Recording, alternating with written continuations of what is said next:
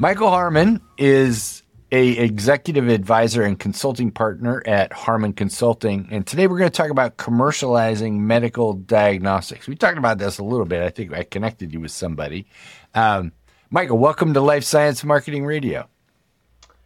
Good afternoon. Thank you for that introduction, Chris. I'm excited to be here.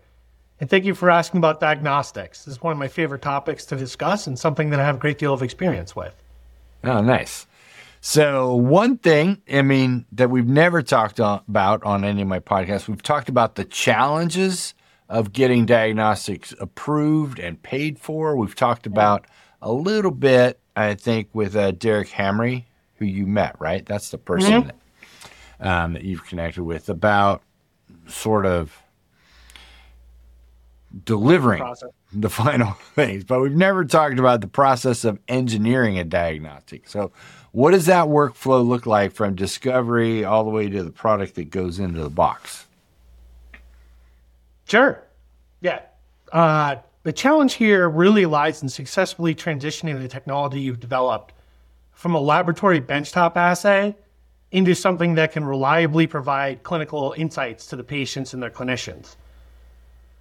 So the process of concepting, prototyping, and feasibility is really well defined and expensive, ultimately leading to the definition of your minimally viable product that will be launched into the market. And this is where I like to get involved and help liaison my clients through the process. You're helping your clients through the process. So, but what does it look like? What does the workflow look like to make that happen? Traditionally, the technology is developed in an academic or medical center laboratory, and then a gap in our healthcare system is identified, and that technology is then developed into a diagnostic and launched out to provide insights to the patients and clients. The process itself typically begins with concept generation, things called technology scouting, where you need to go out and find what technologies you would need to develop that product. And then you go through, obviously, several rounds of prototyping and feasibility and refinement. It's generally a 5-step process, starting with concepting through to commercial launch and post-market surveillance. The process itself involves a lot of different disciplines. A lot of times industrial designers help out, and then obviously there's electrical and mechanical engineering and all of the core disciplines surrounding that, right? Sales, distribution, marketing, all of the different aspects really get involved in the development. And a lot of times you want to try and leverage existing technologies as much as possible. That obviously shortens your path to market and de-risks. But also in many cases, you want to innovate and bring something exciting new to the market. And that brings more risk, but is potentially more exciting for the clinicians as well as the developers. Talk about there's a bunch of questions in there. Before I forget them, I want to talk about the electrical engineering, but also even before that, technology scouting. So you have an idea of what you would like to make, and then you're asking what kinds of technologies will it take to make that thing happen? Yeah, so the way we usually go about it is we start with concepting. So what we'll do is break down the challenge into very specific pieces. So rather than approach the whole problem at once, break it down into subsystems and then identify kind of what technologies you would need to build that subsystem. And the ideal thing is, like through technology scouting, you can find liquid handlers, for example, or heating elements, different things that are standard to diagnostic equipment. And you can figure out how those kind of build together like Lego pieces to ultimately build the system that you want overall. So that's a really key part of the process, is that technology scouting. Oftentimes there's going to be certain areas that you need to design something new. That's what's exciting for someone like me. But ultimately brings on more risk, right? You're developing something that doesn't exist yet and may or may not be feasible. So ideally throughout the process, you're going to find enabling technologies that exist. You may need to license them from someone, ideally not. But the way we go about it is we kind of, like I said, create those subsystems. We identify which ones are foundational, which ones basically, what cannot be touched, right? What is so critical to that technology that it should not be changed in any way? And some of those things are just foundational. They are the way they are, and you have to build that in. Alternatively, there's usually some things around that. Usually the way things are integrated together, there's opportunity to come up with something new. So I mentioned earlier liquid handling and heating elements, right? Maybe there's something unique about the way you move your fluid between those heated environments, and that offers you an opportunity to make something unique. But in most cases, you'd rather find something that exists and kind of plug it together, and that's how you develop. And then the subsystems build together, right, until you ultimately reach design controls, and then you come to a completed system. You run through feasibility studies, verification, validation, and then typically there's some sort of regulatory path you have to address, and then you're ready to launch it out and get it to clinics, laboratories, clinicians, whatever you need in the market to launch. Right. So let's back up to those, and maybe this is where the electrical engineering part comes in. So when I think of diagnostics, I'm sure I do not have a complete picture.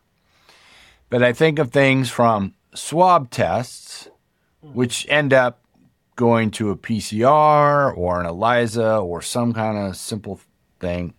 You know more than you think. Yes. Simple in quotes. Or cholesterol or other blood tests where there's a giant analyzer and thousands of tubes are going through in a day. Mm-hmm. Right. What's the middle ground? Because it sounds like you're talking about developing perhaps a smaller machine, I would call it, that's somewhere between a swab, which does get, there's a downstream process of that, of course.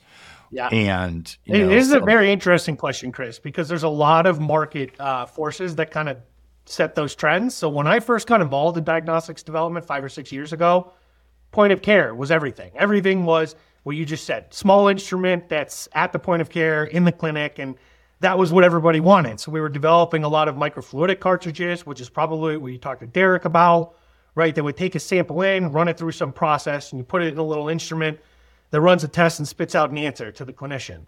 That would be a point of care instrument. What you mentioned previously, that is more like a centralized laboratory instrument, which is going to run thousands of samples a day. Those can be literally the size of an entire room. They can be gigantic and run millions of samples. I have personally less experience with that, to be honest with you. But again, it depends on market trends. I think 20 years ago, that was what everybody was doing. And then, as medicine has gotten more personalized over the past 20 years, things have shrunk and they're trying to get things out of these centralized, right? More really at the point of where the patient is. So can you bring it bedside? Or even now, I would say with COVID, we all have, rapid COVID tests in our cabinet at home right now. When have you ever in your life executed a diagnostic at home without a clinician present, right? That is a complete change in the way we think about diagnostics. And that was a huge emergence that would not have happened if it were not for COVID. So to your question, there are a lot of different types of diagnostics, and it really depends on what the market opportunity is that you're trying to address in terms of which path you would go down. The process is still pretty similar. Ultimately, you're just focused on different technologies. So to your point, a lot of what we're seeing now are these swab tests, right? Lateral flow assays, which I'm sure you talked to Derek a lot about because they specialize, right? Where you take a drop of some biosamples, whether it's saliva, blood, even I've seen now a breast cancer test using tears. So there are all sorts of new kind of, biofluids that are being used for testing. One that I'm personally involved with is for testing endometriosis state in female patients, which traditionally requires invasive surgery to test. And now you can take a swab test and actually do the same thing we were just talking about. Run it through an analyzer, look at a molecular signature, and understand, does this patient have endometriosis? Which, like I said, traditionally you had to actually open the patient up and look laparoscopically, which brings on a whole set of other challenges. Right.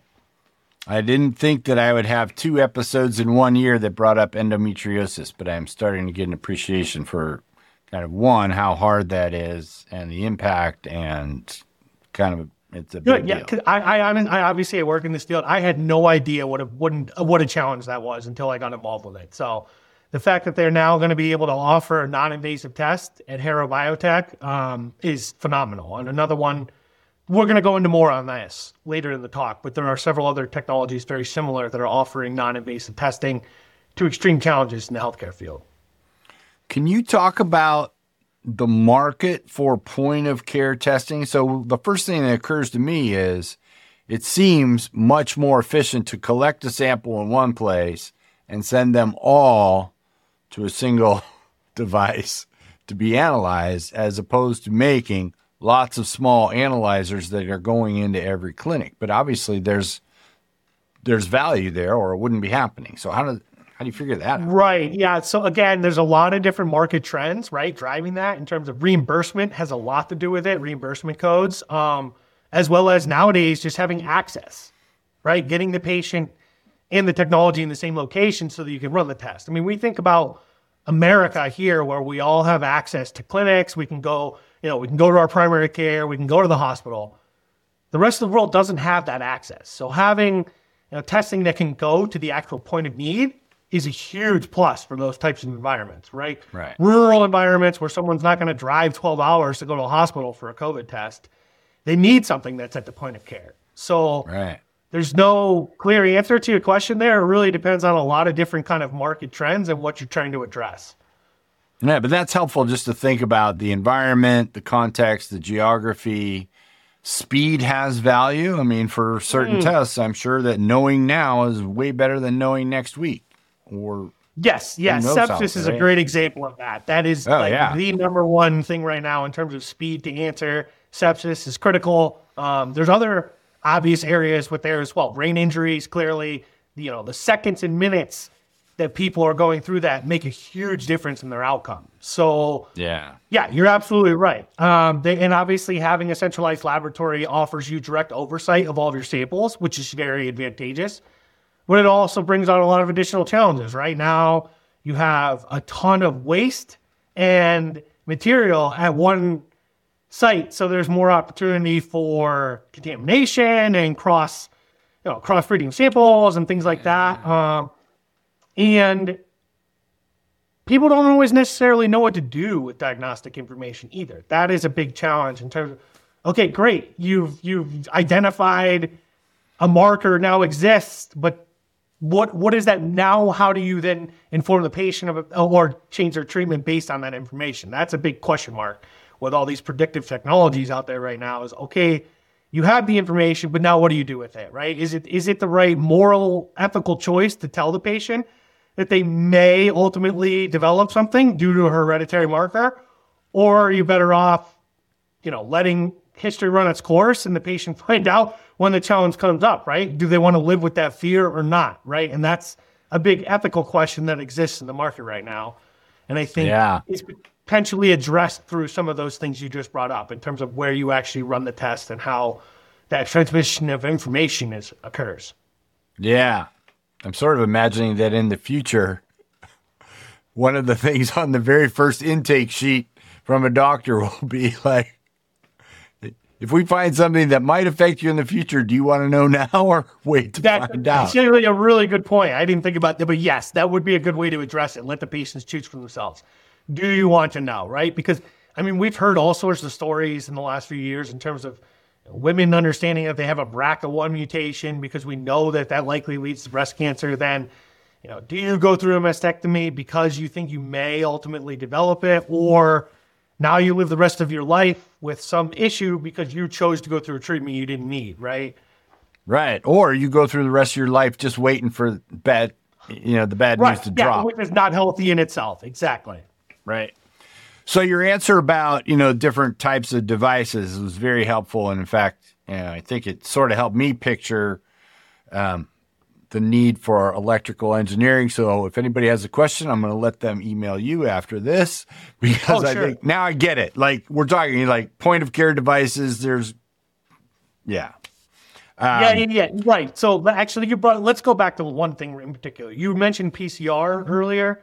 Yeah. Do you and your audience know what PCR is? Yeah, I do. I'm assuming most of my audience does. Polymerase chain reaction, amplifying small bits of DNA to incredible numbers to detect presence of pathogen or whatever.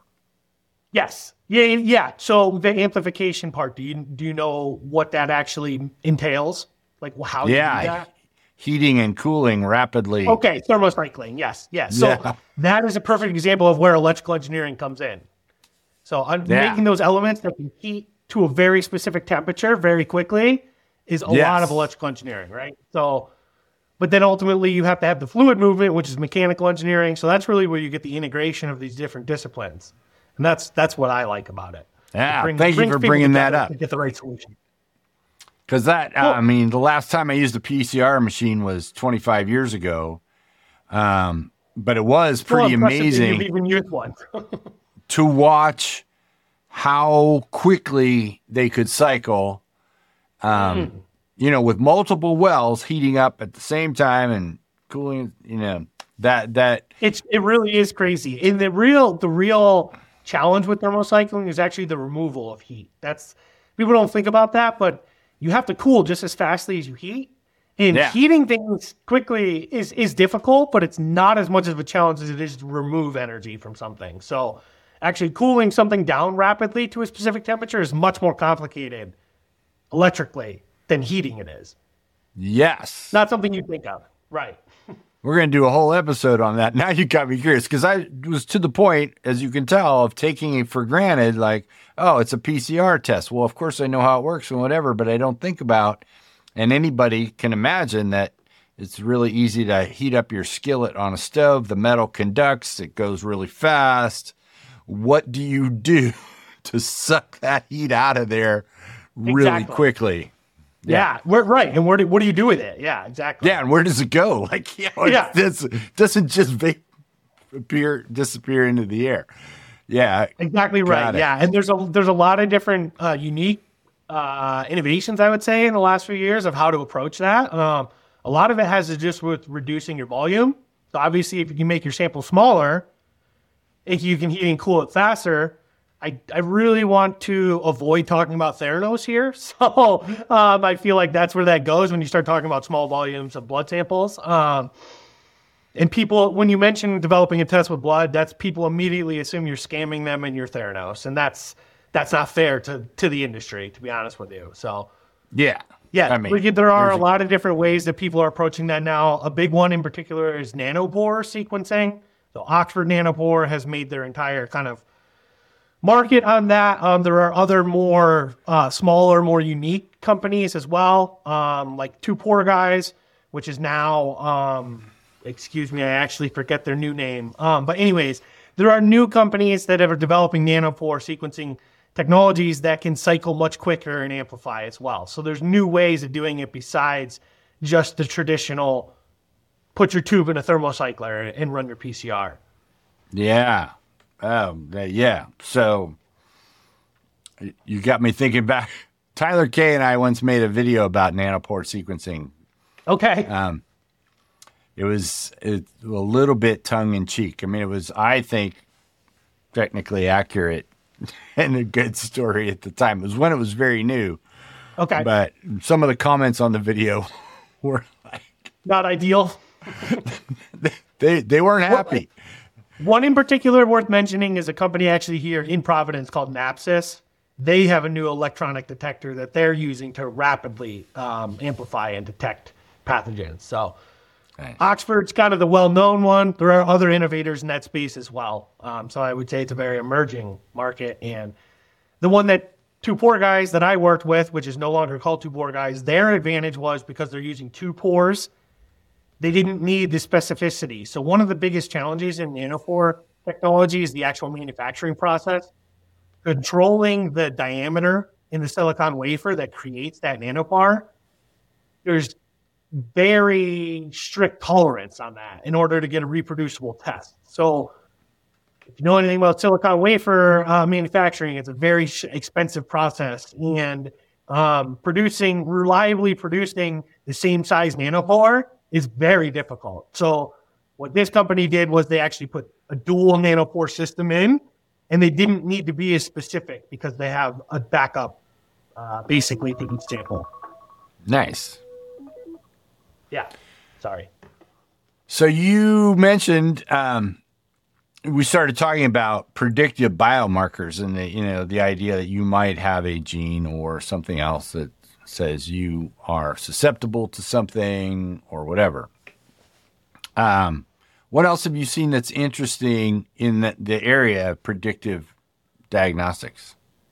Oh, I'm glad you brought this up. I think the important thing to start with here is, as a global population, we have begun to put sensors in basically everything that we touch, right? We're just collecting vast amounts of data on every possible user metric imaginable. And now the value and challenge lies in now parsing through that data and identifying biological markers that can accurately predict the patient outcome. So based on some molecular signature, whether or not it's genetic, we've heard a lot about that, right? Or if it's protein folding or transcriptional regulators, there's lots of different types of molecular markers. But you can parse through all this data and say that if you find this specific signature, there's a high likelihood that this will be the outcome for the patient. And some of the very interesting ones that I'm personally involved with, we just mentioned, was a non-surgical endometriosis test from Hera Biotech. That's in development right now and should be launching soon. I would say in a similar space to this, another one that I was not aware of is a lot of women experience severe side effects due to their contraception choice. And Dama Health is commercializing a test that will tell women what contraception they are compatible with before they try it. So completely avoiding that whole challenge. Again, another area that I was not aware of, but is a huge market opportunity and a challenge that unfortunately a lot of women go through. And now being able to tell them ahead of time, okay, you can use this contraception will be completely compatible with your biology. Obviously, there's a huge plus to that. I would say last but not least, the one that I'm the most excited about is a technology that I helped develop or discover during my postdoctoral studies. My best friend from grad school is now the CEO and co-founder of Miko Diagnostics in San Diego. And what Miko Diagnostics is it offers a test that will tell breast cancer patients whether or not their personal tumor will respond to antifibrotic therapy. Antifibrotics are a class of drugs that are currently available on the market. They're very low cost and they're highly tolerable. So breast cancer patients who have not responded to chemotherapy or immunotherapy, which we all know offers a very poor quality of life, you now offer them a new alternative that is non-toxic and low cost. It's not going to bankrupt them and their families to go through the treatment and potentially has even more opportunity to cure the patient without all those negative side effects, and is currently in development, looking to launch in Q1 of 2025. So that is a technology I helped discover, I'm very excited about, and offers breast cancer patients potentially a lot of hope in the future. So those would be, I would say, kind of the top ones that I am personally involved with right now and find very exciting. Yeah, no, that's cool. Since you mentioned all the data, this has come up, I think, I don't know if it was on this particular podcast, but we have talked about, remote diagnostics and health, and even your voice signature can be used as a diagnostic. I had not heard that, but I believe it. Yeah, whether it's, it could be for depression or anxiety or sure, something neurological that makes or even sense. Neurological, yeah. And so, if you were open to it, I guess I don't know what, maybe that has to be, you have to opt into that. Right. Hopefully, yeah, people are, but that is a possibility. So yeah, all kinds of data. Talk about the breakdown of barriers in academia. So when we talked before, you said a lot of this is happening or maybe happening because computer science, physics, engineering, biology are all finally talking to each other because now data is everything. Essentially, right? Yeah, I've been really fortunate to witness this in my career. There's been an overwhelming trend towards multidisciplinary biomedical research. Traditionally, these groups have remained very siloed, right? Clinicians, scientists, engineers, physicists, computer science. We've all kind of been in our own lane. And now, people much smarter than myself have understood that we're not getting anywhere. We've dumped millions of dollars into, cancer genetics research and cardiology research, and we're seeing very little benefit from that. And so what they started to do is create these academic centers of excellence and these core facilities where lots of different laboratories and departments can take advantage of core equipment. And what that's done is then now brought people out of computer science into the world of biology and medicine, and is offering entirely new solutions. I would say some of those biomarker tests we just talked about are good examples of this, right? Those wouldn't have existed if you didn't have bioinformatics and computer science engineers getting involved in medicine. People who, traditionally were not really interested in medicine or biology, but are extremely intelligent and adept in their particular field are now coming into this world, and we're seeing massive advancements due to this. Yeah. That came up in a conversation I had about drug discovery and computations and getting the chemists to sit with the computational people and vice versa, and the computational people. Right. Because computation can be fast. Maybe it's not always, I'm sure. Right. And chemistry dynamic is slow. Simulations are, yes. So how do you get those people to work together? Like, why does it take you so long to do the test I just told you to do? Like, it might take, days or weeks, and then you give them the data, and the computation guys go, well, here it is, or whatever. Just helping them understand their own workflows. Exactly. And it's much better than a biologist trying to learn computer science, which is how you used to have to do it. Now a computer scientist can come in and apply what they're already doing in that discipline. And so it's a much better path. Right. And hopefully, by learning how each other works, maybe they can optimize their combined workflow to make both of them more efficient so no one's waiting around or... Yes, yeah. I could not agree more. And that I personally relocated to the University of Arizona to help my advisor build a brand new biophysics curriculum, specifically focused on what you're talking about right now, bringing physics into the world of biology and teaching that to students while they're undergraduates, which usually you don't really have any exposure to until postgraduate. And so now that's offering a lot of new career opportunities for students much earlier in their education, and something that I personally went through and am really excited about. So we had a theoretical physics lab at the University of Connecticut. We uprooted it, moved it to the University of Arizona, opened a brand new biosafety level 2 laboratory within the physics building, and started to get physics undergrad and graduate students that never cared about the life sciences whatsoever to now get in a laboratory and start growing bacteria and cells and things like that. And opened up a whole new field and curriculum at that university, and ultimately is going to create new jobs and open up new economic opportunities for the region, which I love that. So you're spot on. Something I'm very involved with.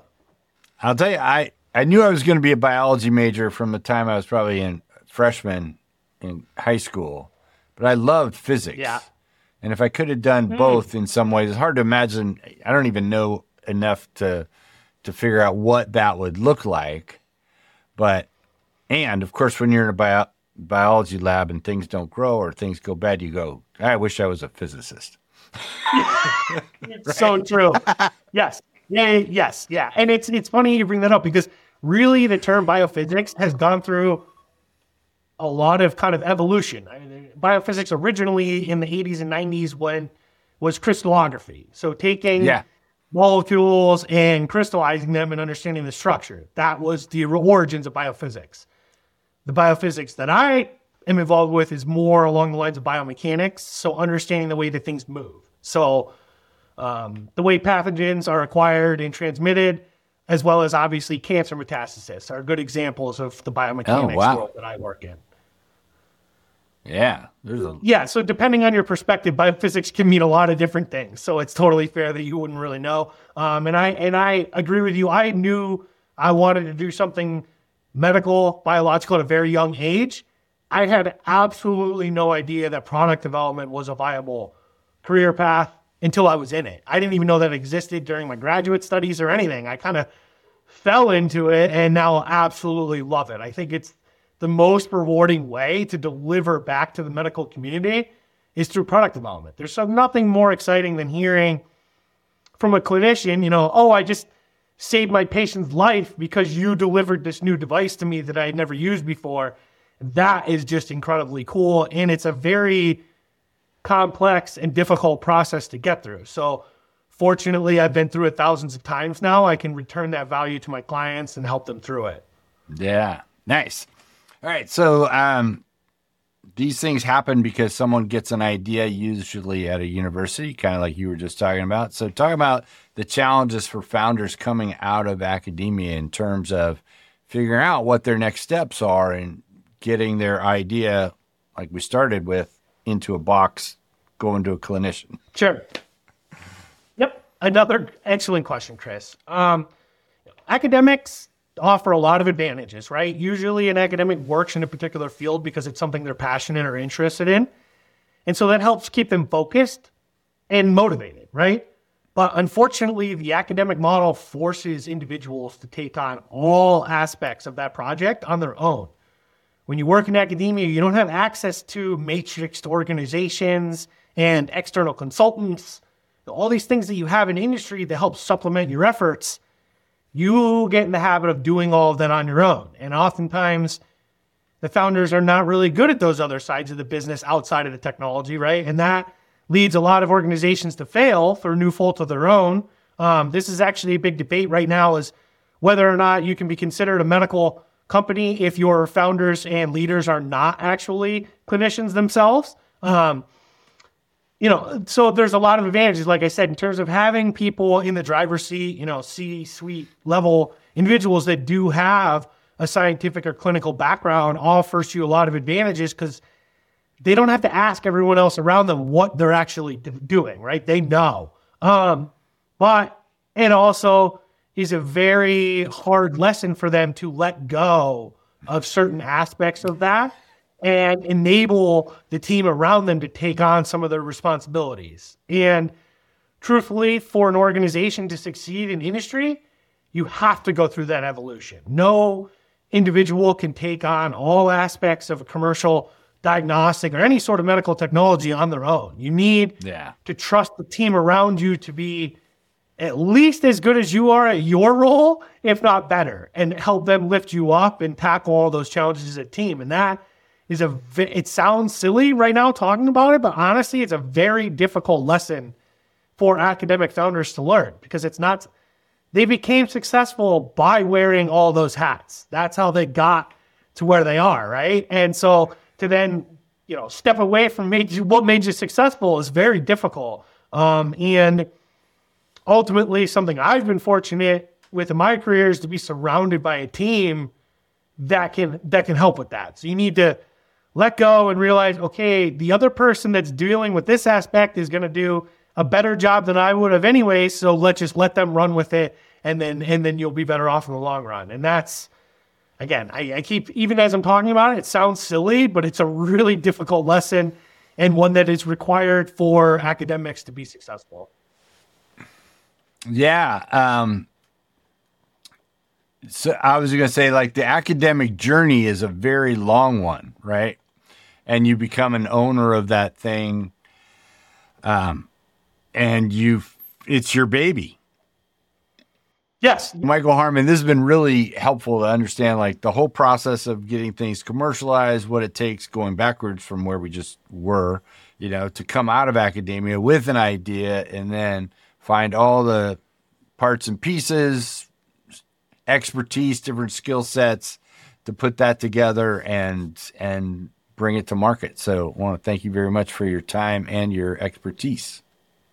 Thank you, Chris. I appreciate that. You're exactly right. I've seen far too many amazing technologies fail before they actually get to the patient. And that's what we're all here for, right? To help the patient. So being able to now be in a position where I can help drive that progression for academics and help their technologies actually get to where it matters.